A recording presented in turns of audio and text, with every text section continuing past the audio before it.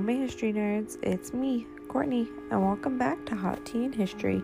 Short episodes, but not short on the facts. So grab your tea and let's talk about what historical event took place on January 30th.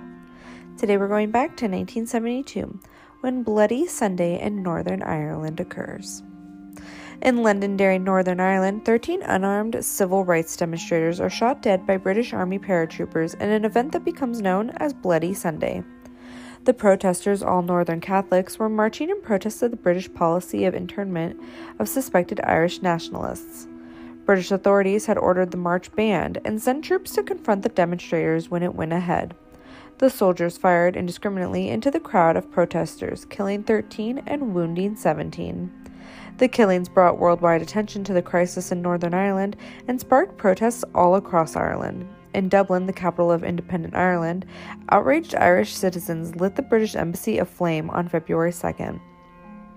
The crisis in Northern Ireland escalated in 1969 when British troops were sent to the British possession to suppress nationalist activity by the Irish Republican Army, the IRA, and to quell religious violence between Protestants and Catholics. In April of 1972, the British government released a report exonerating British troops from any illegal actions during the Londonderry protest. Irish indignation over Britain's Northern Ireland policies grew, and Britain increased its military presence in the north while removing any vestige of northern self-rule. On July 21, 1972, the IRA exploded 20 bombs simultaneously in Belfast, killing British military personnel and a number of civilians.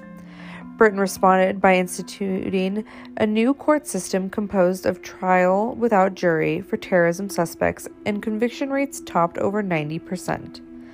The IRA officially disarmed in September 2005, finally fulfilling the terms of the historic 1998 Good Friday Peace Agreement.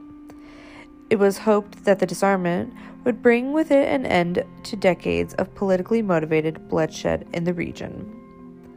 Thanks for listening to Hot Tea and History. Join me tomorrow to see what historical event took place.